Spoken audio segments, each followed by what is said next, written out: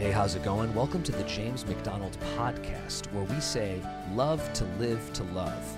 That's our focus, that's our passion, and we invite you to let God's Word have that impact in your life right now. Here's Pastor James. You know, I don't know how you came to know Jesus Christ personally, whom to know is life eternal.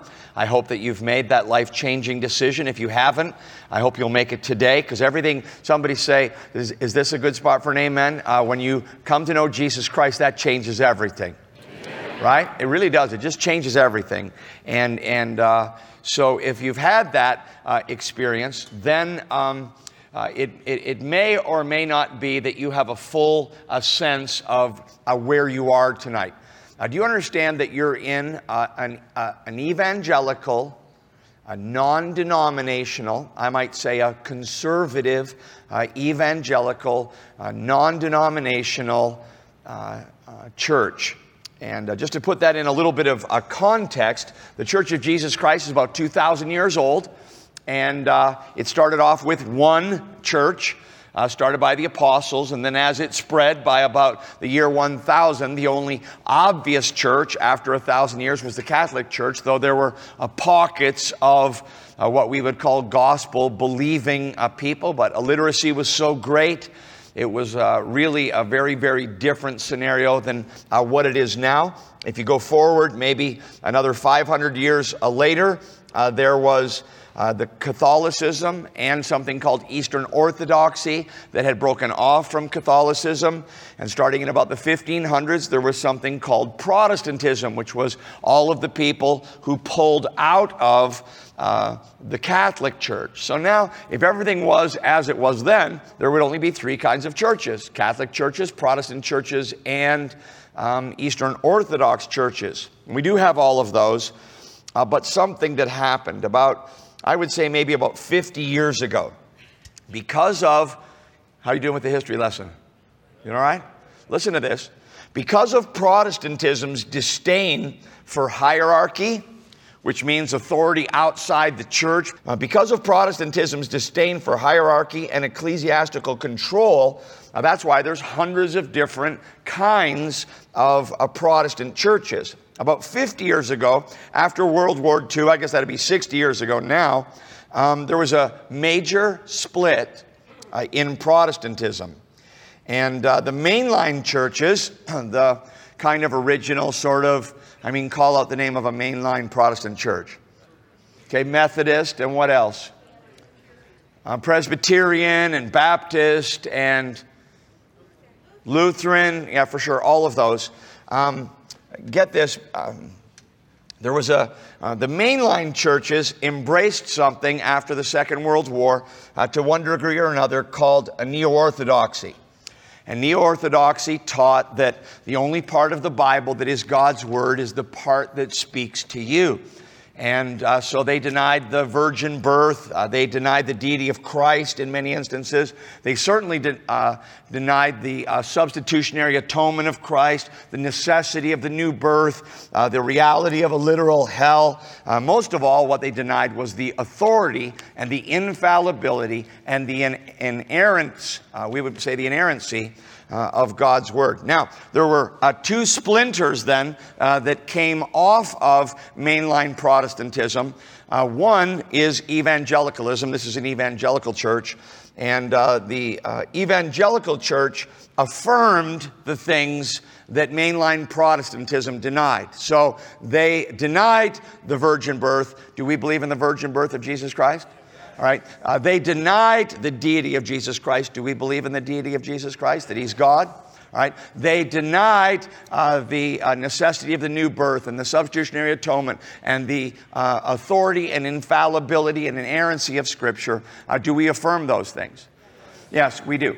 And another additional group that split off is called not evangelicalism, but fundamentalism. And fundamentalism affirms the same things, but these are broad terms, but they additionally added a code of conduct that was extra biblical. It was evangelicalism rejected fundamentalism because fundamentalism had, you could call it, how many people grew up in a fundamentalist church? Did you, any of you? So, the filthy five and the 7 deadly sins and the dirty dozen, and these are the things we don't do. And we don't smoke, we don't chew, we don't go with girls that do. We don't, we got a whole list of things that are not mentioned in the Bible in any way, but we're a huge, huge part of the fundamentalism that many of us grew up with. All right. With that as a background, the evangelical church affirms what mainline Protestantism, for the most part, there are exceptions, there are wonderful gospel preaching Methodist churches and all the rest of that.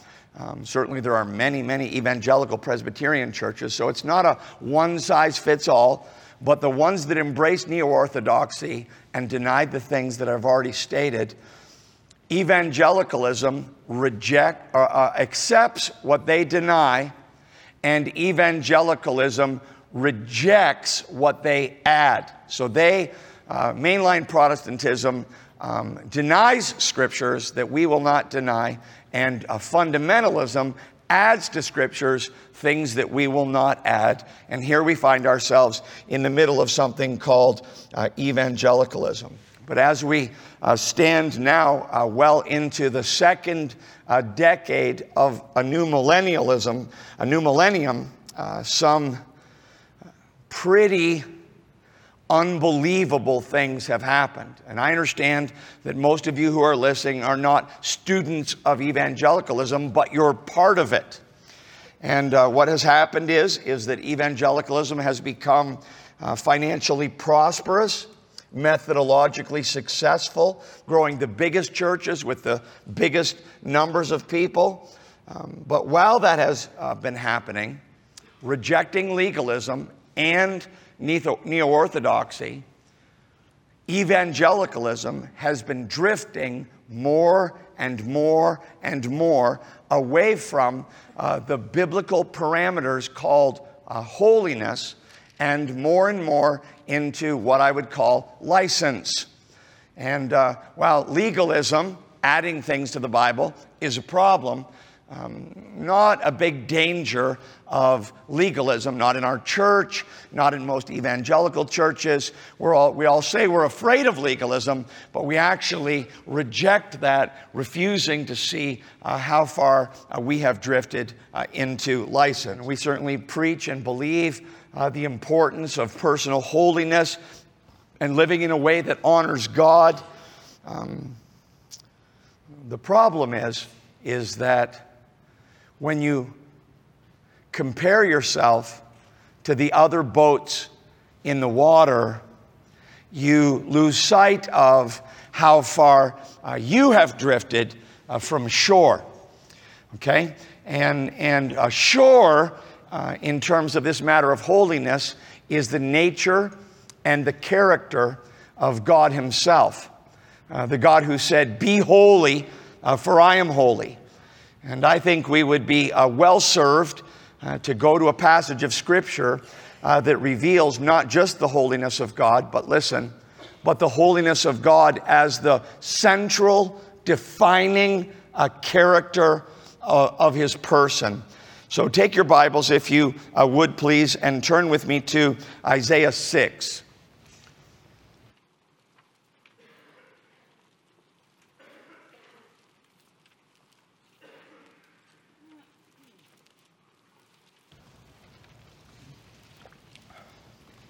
Isaiah 6. Now, I don't mean to be critical. I'm so happy that you are here tonight. But let me just say that when the preacher says we're going to Isaiah, if you had a better handle on Isaiah, you would cheer. Or maybe you were wanting to cheer, but you just didn't know how that would go over. So, hey, turn to Isaiah 6. Now here's why you're so excited about this. Isaiah was called to minister to the affluent leaders of his day. Isaiah preached the holiness of God during the reign, get this, of 4 different kings.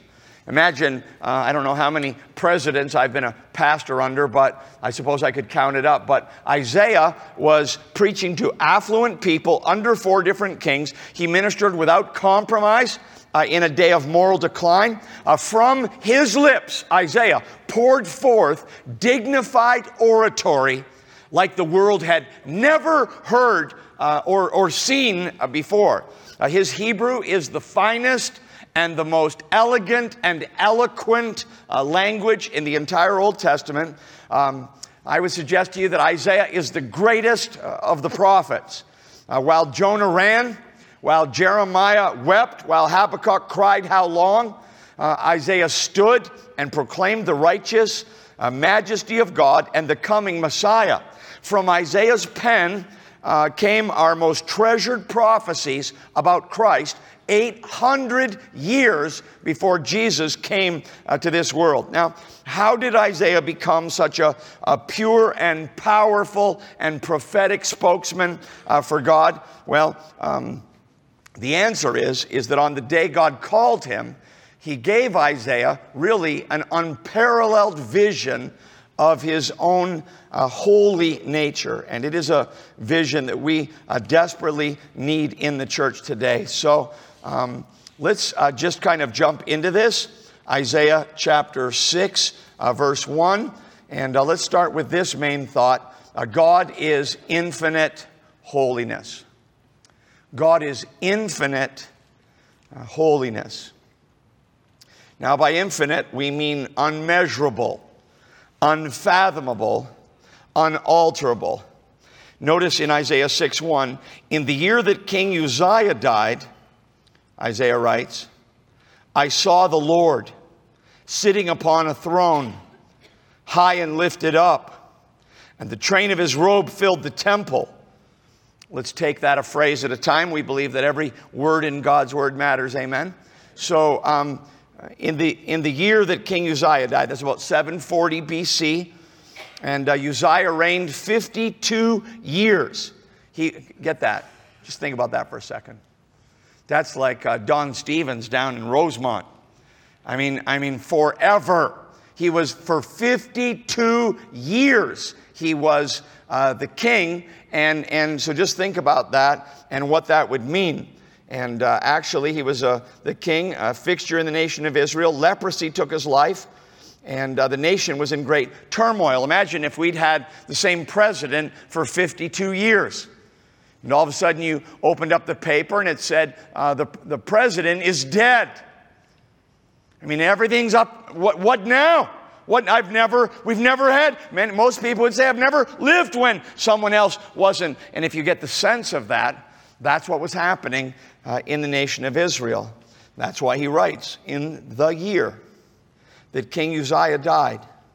Notice, what are the next 3 words? I saw the Lord.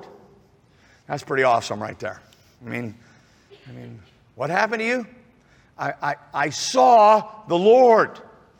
Whether waking or sleeping, in a vision or a dream, we're not told. But Isaiah was supernaturally transported to the throne room of God. And he got to see the very nature or person of God. Now, John 12:41. Can you?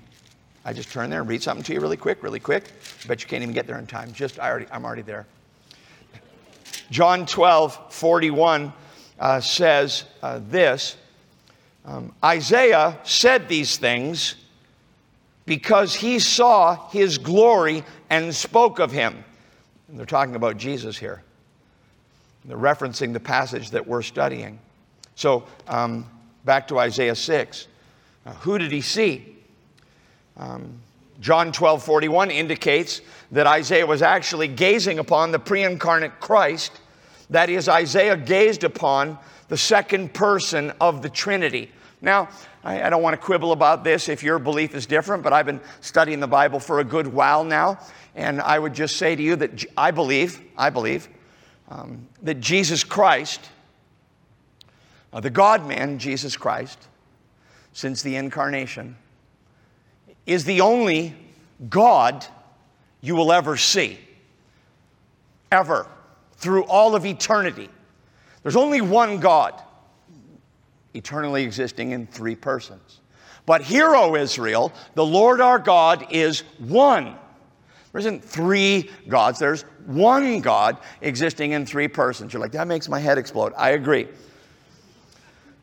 But the Bible teaches the Trinity again and again and again.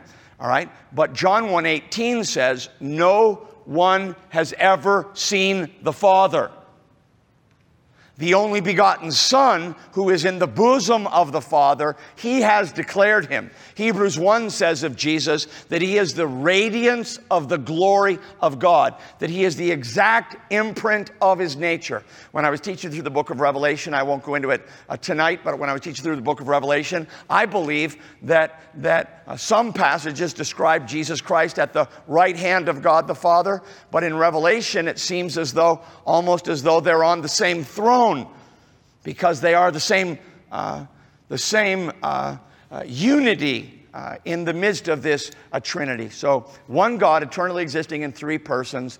All that to say this: I believe that it is the pre-incarnate Christ on the throne that Isaiah is gazing upon. The Creator, according to Colossians 1. The one who spoke and the worlds were formed. Now, I've taught many times, including in our series on Psalm 25, Psalm 34, that God's personal covenant name, rightly understood, is Yahweh. And I've told you that when you see it in your Bible, capitalized, capital L-O-R-D, all capitalized, that's speaking of Yahweh, Jesus Christ, a pre-incarnate in the Old Testament. How many people have heard me teach that before? And I would point out to you here, that's not what we have. Notice that the L-O-R-D is not capitalized. When he says, in the year that King Uzziah died, I saw the Lord, lowercase O-R-D. Now, this isn't his personal name. This is his title. What he's saying is I saw the ruler. I saw the ruler. I saw the sovereign. I saw the king. He's talking about his title. He's talking about his position. He's talking about his majestic grandeur. In the year that King Uzziah died, I saw the Lord. Now, I love this part. I love it all. What's he doing? I talk about that all the time. What's he doing? He's sitting down. Why is he sitting down? Because he can. All right? He doesn't have a reason to stand up. I love to say that the Lord rules the universe with his feet up.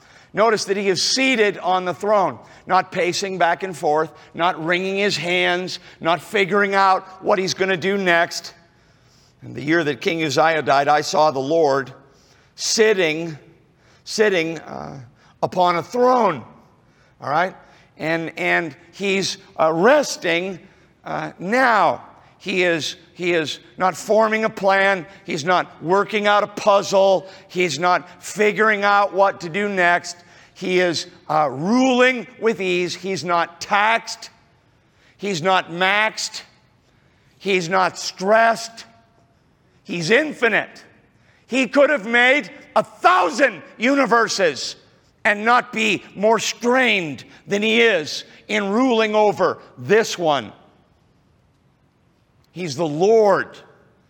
And this is an awesome, reality-altering picture. And of course, he's seated on a throne. And I kind of like the picture of that little chorus we've been singing. He can do it. Yes, he can. He will prove it. Our God can. It's just such an awesome thought to think of the Lord as Isaiah saw him revealed, sitting on a throne, and then see there, high and lifted up. Not just any throne. Some translations say lofty and exalted. Now, the main reason that the church has lost its moral vision is that it has lost its high and exalted view of God. Listen, embracing the comfort of his nearness, we have lost the compelling force of his transcendence. I say it again. Embracing the comfort of his nearness. Oh, Pastor, give us another series on God's love. Give me another series on his compassion. And all of these things are wonderful truths. But preferring the comfort of his nearness, we have not heard enough about his transcendence. And we have tended to lower God and make him in our image and humanize God, as it were. God is not an old codger with a white beard. He's not the man upstairs. He's not Big Daddy. He is ineffable glory, and he dwells in unapproachable light. And no one can see God and live. And our God is a consuming fire. Now, these are the things that the Bible says about God, and this is what Isaiah saw, and it altered him, and maybe we would be less casual about our behavior choices if we remembered who this God that we love and serve really is. George Barna did a study on the behaviors of evangelicals. Interesting, the statistics are remarkably similar between believers and non-believers. 19% of believers watch MTV, the music channel, in the past week. 24% of non-believers. 27% of evangelicals have been divorced. Very similar for non-believers. 23% of believers bought a lottery ticket in the past week. 27% of non-believers. More non-believers give money to homeless people. Exact same number, 70%, subscribe to what we might consider questionable television channels. 76% of evangelicals watched a movie R-rated or higher in the past 3 months. 87% of non-believers. It's really interesting. Barna goes on and says, interestingly, the stumbling block for the church is not its theology. That's not what the world is stumbling over, not what we believe.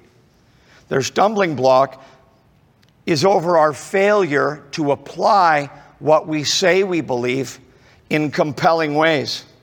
Those who have turned to Christianity and churches seeking the truth and meaning have left empty-handed and confused by the apparent inability of Christians themselves to implement the principles that they profess. A man I appreciate greatly, David Wells, has written a book called Losing Our Virtue, Why the Church Must Recover Its Moral Vision. And in it, David Wells says this, listen, evangelical churches have grown in numbers and size. Ministries have been developed that did not exist. Scholars abound. Libraries have been expanded. Seminaries are numerous. Politicians take note. But along with this astounding growth, there has nevertheless come a hollowing out of evangelical conviction. An erosion of character to the point that today no discernible ethical differences are evident in the behavior when those claiming to be born again are compared with their secular neighbors. And then this, I just think this is really interesting, that as these churches have grown, as these things have happened, Wells harkens back to 25 years ago to the start of his ministry when he was a seminary professor. He says, at a time when you could still use the word theology in a church without having to reach for the smelling salts, as in everybody would immediately faint because what was being talked about was not readily usable to me right now. We don't want to build a robust theology. We want a drive-through sermon with a quick inspiration. And we wonder why our faith fails us in the hardest of times. Well, let's go back now for the remainder of this study to Isaiah 6. In the year that King Uzziah died, I saw the Lord sitting upon a throne, high and lifted up, and the train of his robe filled the temple.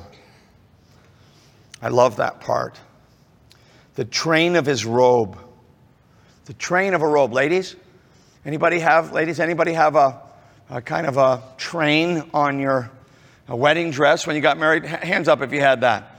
Nicely done. It was a little bit kind of dragging out there behind you. Do you know why? I noticed that you don't have one of those on at church tonight. Well, why'd you wear one on your wedding day? Well, the reason you did is because the train of a robe, it's a symbol of honor. And the longer the train of the robe, the greater the honor. And you wouldn't show up at church with that on, but when you wore that in your wedding, everyone think, of course she's wearing it, it's her day, right? It was a symbol of you being honored.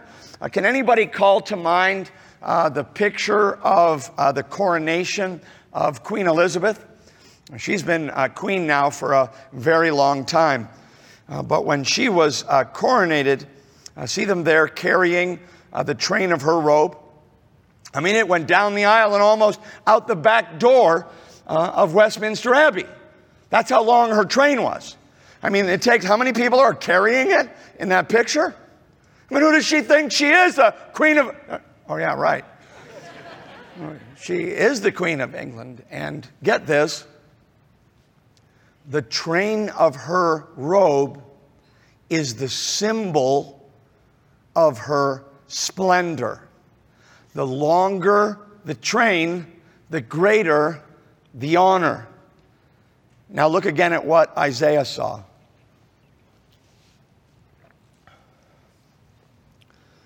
Notice at the end of verse 1, on a throne, high and lifted up, and the train of his robe, what's it say?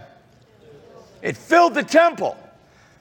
Down the aisle, and back and forth, doubling and redoubling until the symbol of God's splendor filled the temple where he was. Too much? Too much? Undeserving?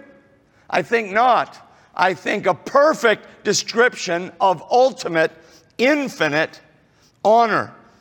And it's like, so he sees the Lord, and it's like, I can almost, so I saw him, and he's on his throne, and the train of his robe, and high and lifted up, and then he's like, let me tell you about the angels. He doesn't have anything else he can think of to say. And so now he goes to describing around the throne, verse 2, above him, that's the Lord, above him stood the seraphim. I love that. Seraphim, angels. And what are they doing? They're standing, ever standing to serve the seated sovereign. The Hebrew here for seraphim is literally burning ones. Seraph is the word. Countless burning throngs. And now he describes them. Above him stood the seraphim. Each had, how many? Each had 6 wings. This is getting awesome. Each had 6 wings. Now just think, there, God is on the throne right now. Right? Turn to your neighbor and say, right now. And these burning seraph are there in his presence. Tell him again. Right now. They're there right now. And get this. They have these 6 wings. Man, what do they need 6 wings for? What are they doing with their 6 wings? Notice, with 2, he, describing an individual seraph now, with 2 he covered his is his face. Why? Lest he gaze on infinite holiness and be consumed in a moment, incinerated. So with two, he covers his face. With two, he covers his feet. Yeah. Lest God see me. I don't want to see him. I don't want him to see me. That sense of unutterable holiness. And with two, he flew. Just keeping himself there in that standing position with two wings. It's interesting. 4 wings for relating to God. I don't want to see him, and I don't want him to see me. 4 wings for relating to God. 2 wings for serving God. I think there's something in that. And how often we spend so much of our energy serving God and so little of our energy just being in worshipful relationship with God.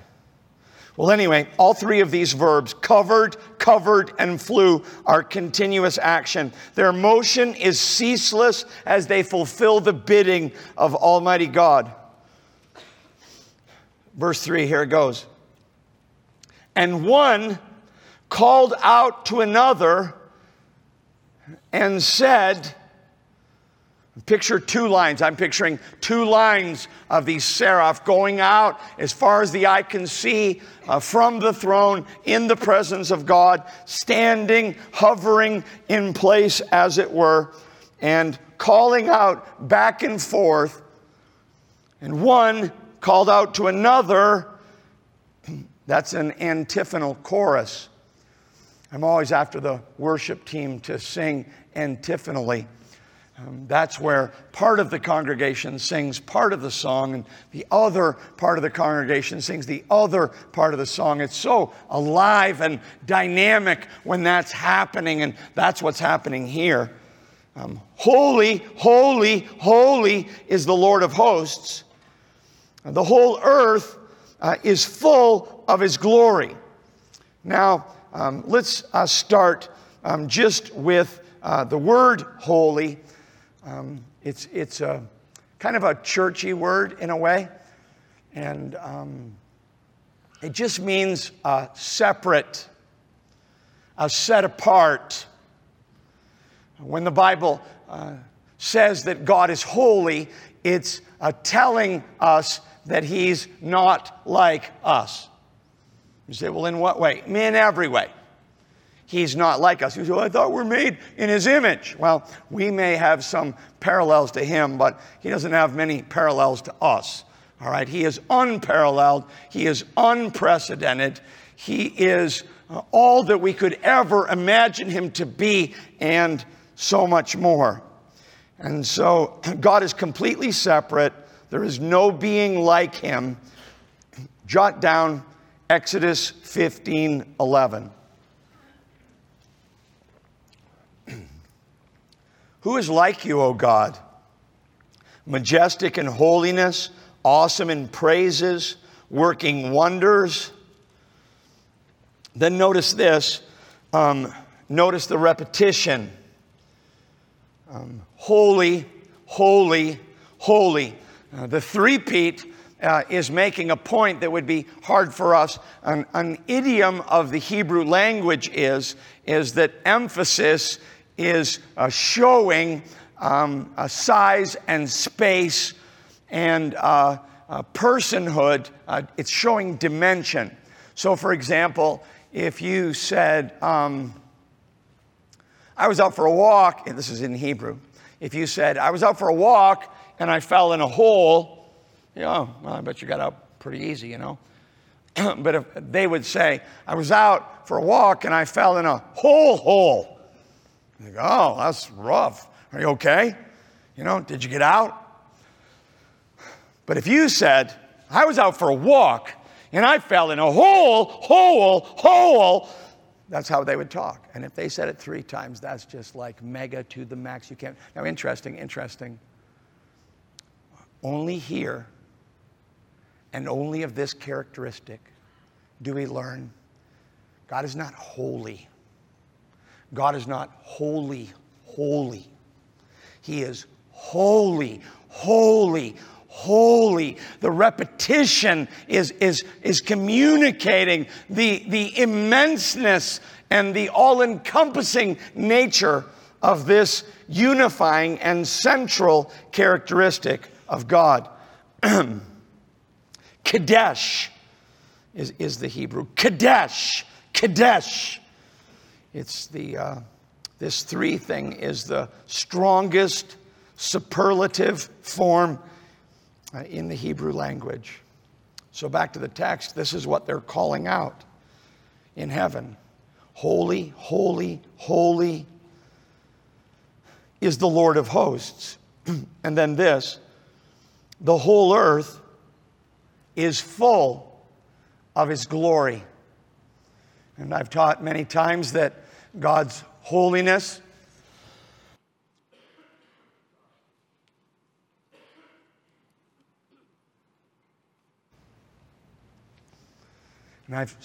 sorry about that. And I've taught many times that God's holiness is, the central defining characteristic of His nature, and that God's glory is what emanates from God's presence. We don't see God, we see His glory, we see evidence. Glory is evidence that God exists. In a vertical church like ours, it's all about the revealing of the glory of God, the manifest presence of God, the evidence of God's existence and His work in our midst. And so when it says here, the whole earth is full of His glory, there's no place on the earth where His glory is not seen. The heavens are declaring the glory of God, and the earth is showing His handiwork, the psalmist said. And everywhere we see it, we see His glory. Now, I'm not going to try to make you say this antiphonally, but this is the song that's going on in heaven right now. And so let's just say that first phrase, holy, holy, holy is the Lord of hosts. Imagine it's being said right now. Let's join the chorus. Lift up your voice and say it. Come on. Holy, holy, holy is the Lord of hosts. Now, are you satisfied? Are you satisfied with your volume? No. It takes somebody to lead. I'd love to hear somebody lead. Try that again. Holy. Come on, all together. Ready? Holy, holy, holy is the Lord of hosts. And the next line, the whole earth is full of His glory. As Isaiah saw the scene, the Lord, the throne, His robe, the burning angels, and he heard the heavenly chorus. No wonder, it says here, and the foundations of the threshold shook at the voice of Him who called, and the house was filled with smoke. The foundations of the threshold trembling, and no doubt the whole temple was shaking, but Isaiah now, no doubt, prostrate at the doorway as holiness says, this far, no further, and he falls on his face, and the hymn is thunderous, shaking the temple, filling it with smoke, and the foundation of the thresholds shook, and now the voice of Him who called out, the house was filled with smoke to quickly veil Isaiah's vision. And there's the grace of God right there. And the smoke comes up, and he can't see anything anymore, veiling Isaiah's vision lest he be consumed in another moment by the unspeakable, unsearchable, infinite holiness of the triune God, the moral worthiness, the utter terror and majestic holiness of Almighty God. Now, that, loved ones, is a view of God that we have lost in the church. We have lost our view of the highness and the holiness of God. And that's why we so seldom hear what is here in verse 5. Seeing all of this, Isaiah now speaks, verse 5, and said, woe is me. That's God. That's who He is. That's the standard. That's where the bar is set. Woe to me! I am bankrupt. I am broken, like David said in Psalm 130, verse 3. If you, O Lord, should mark iniquities, who could stand? Who here could stand in the presence of holiness? If God wrote everything down and held it all to your account, who would rush into His presence? I think no one. He says, woe is me. That phrase, woe there, means the calamity has fallen or is about to fall. If that's who God is, this is not great for me.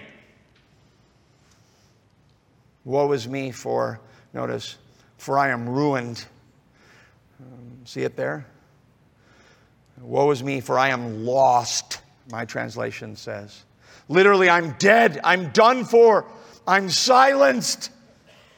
You know, draw the curtain. It's over for me. I always am fearful. This happens to me an amazing amount of times. Someone will say to me, I guess because of my position, and someone will say, you know, if I ever get to meet God, I'm going to tell Him a couple things. I said, well, you know, let me know when that's coming so I can be in a different room. And I mean, what are you talking about? What are you talking about? You don't know what you're talking about. The arrogance of suggesting, look at Isaiah's speech. He got to meet with God. Woe is me, for I am lost. I am a man of unclean lips, and I dwell in the midst of a people of unclean lips. And that's really his summary position. When you see holiness for what it is, you're I'm unclean.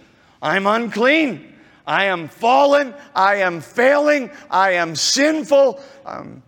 He is holy and I am not. Unclean. Who can speak for this God? I have unclean lips. We all have unclean lips. Things I've said, things I've done. Why Isaiah? Well, he tells us right there. How did you reach this conclusion?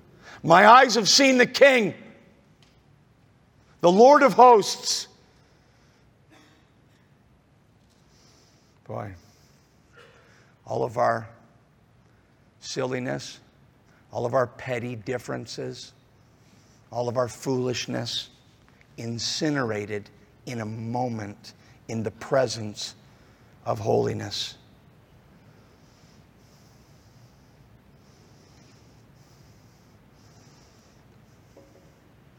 I've been preaching on themes like this for almost 30 years, and I can tell you there isn't much that makes the faces of God's people glaze over more than to say, you're going to teach on holiness. Most people treat holiness like kind of ho-hum, kind of like, it's like medicine, you know. My wife, the stuff she's been making me drink and the cough syrup, it's just better to be sick. Funny about cough syrup. Sad if we think that that's what holiness is. Somehow that holiness, far from being something negative, it's the absence of holiness that has made us so restless and so miserable for so long. It's the substitution of other things that only cause grief and guilt and lack of fulfillment and constant searching. If the holiness of God could even fractionally displace our constant carnality, the joy that would flood our souls. Holiness is God giving to us Himself. This God who says incredibly, be holy for I am holy. And so, God is infinite holiness. Now expounded to you, God's holiness reveals our sinfulness. That's what we've been talking about. Woe is me, for I am lost. I am a man of unclean lips, for my eyes have seen the King, the Lord of hosts. Incredibly, this God of infinite holiness who reveals our sinfulness. Now this, thirdly, God calls us to holiness. Verse 6, then one of the seraphim flew to me. That had to be quite a moment, right? It's like a ball of fire with 6 wings. And here it comes. It's flying right toward Isaiah, who's feeling so sinful, so fallen, so overwhelmed, so aware of his own depravity. But this is awesome. One of the seraphim flew to me, having in his hand a burning coal that he had taken with tongs from the altar, the place of worship. You didn't know tongs were in the Bible, right? Just picture like your barbecue utensils. They got tongs in heaven. Did you know this? Were you aware of this? So he went and got some tongs. I think that's funny. But what's awesome about this is he gets a burning coal from the altar and he takes it to Isaiah. Now, why did the angelic being do this? Was it because he felt sorry for Isaiah? Was it because he decided to help Isaiah? Was it because he thought, God's so awesome and holy, and this poor guy just feels so sinful right now. I think I'm gonna try to help him out a little bit. Is that what happened? I'm going to go out on a limb here, and I'm going to say that even though the text doesn't say it, I'm going to say that I'll bet they almost never do the seraphim say, I'm going to do this. I bet God will really like this. I'm going to say that I think they do only exactly as they're told. What do you think?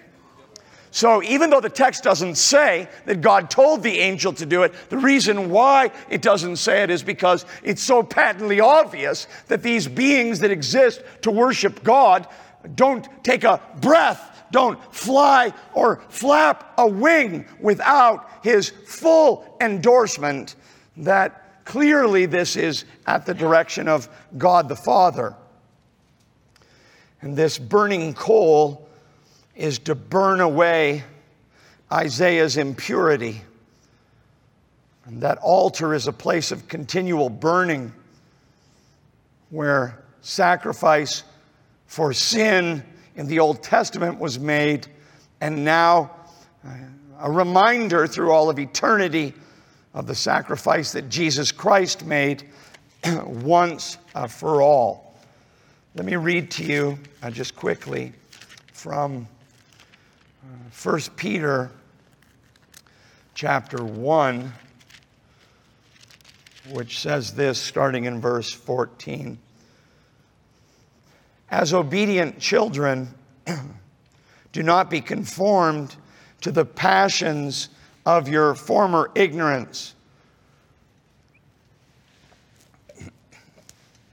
but as he who called you is holy, you also be holy in all your conduct. Since it is written, you shall be holy, for I am holy. And if you call on him as Father, who judges impartially according to each one's deeds, conduct yourselves with fear throughout the time of your exile, knowing that you were ransomed from the futile ways inherited from your forefathers, not with perishable things, such as silver or gold, but with the precious blood of Christ, like that of a lamb, without blemish or spot. So God calls us to holiness, and finally, God cleanses us for holiness. Then one seraphim, Isaiah 6:6, flew to me, having in his hand a burning coal that he had taken with tongs from the altar. Here it is. And he touched my mouth and said, behold, this has touched your lips. Your guilt is taken away and your sin is atoned for. Isn't that awesome? So it's like, psst, takes that and just puts it up to his lips and just searing, sealing, sanctifying. Psst. Your sins are taken away. Your sins are forgiven. Why would a holy God do that?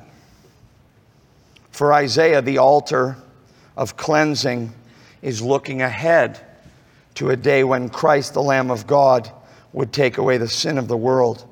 For us, it's looking back by faith to the day when Jesus Christ, the Lamb of God, completed all of these Old Testament pictures, and our sin is paid for. Why would God forgive all of our sin? A holy God.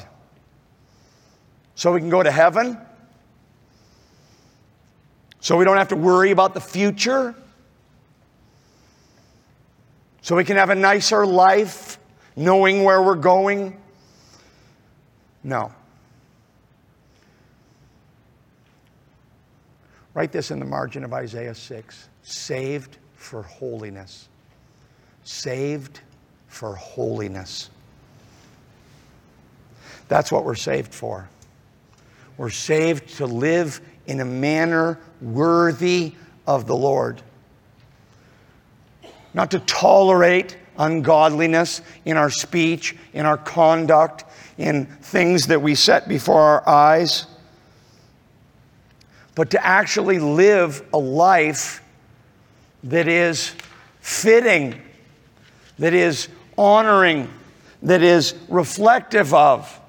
Not judging others whose behavior doesn't conform to our own expectations, but we ourselves taking seriously this God's exhortation, be holy, for I am holy, declares the Lord.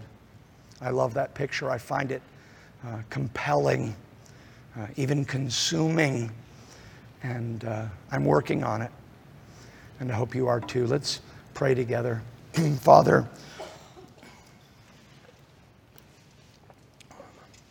thank you for the joy of opening your word to these dear people.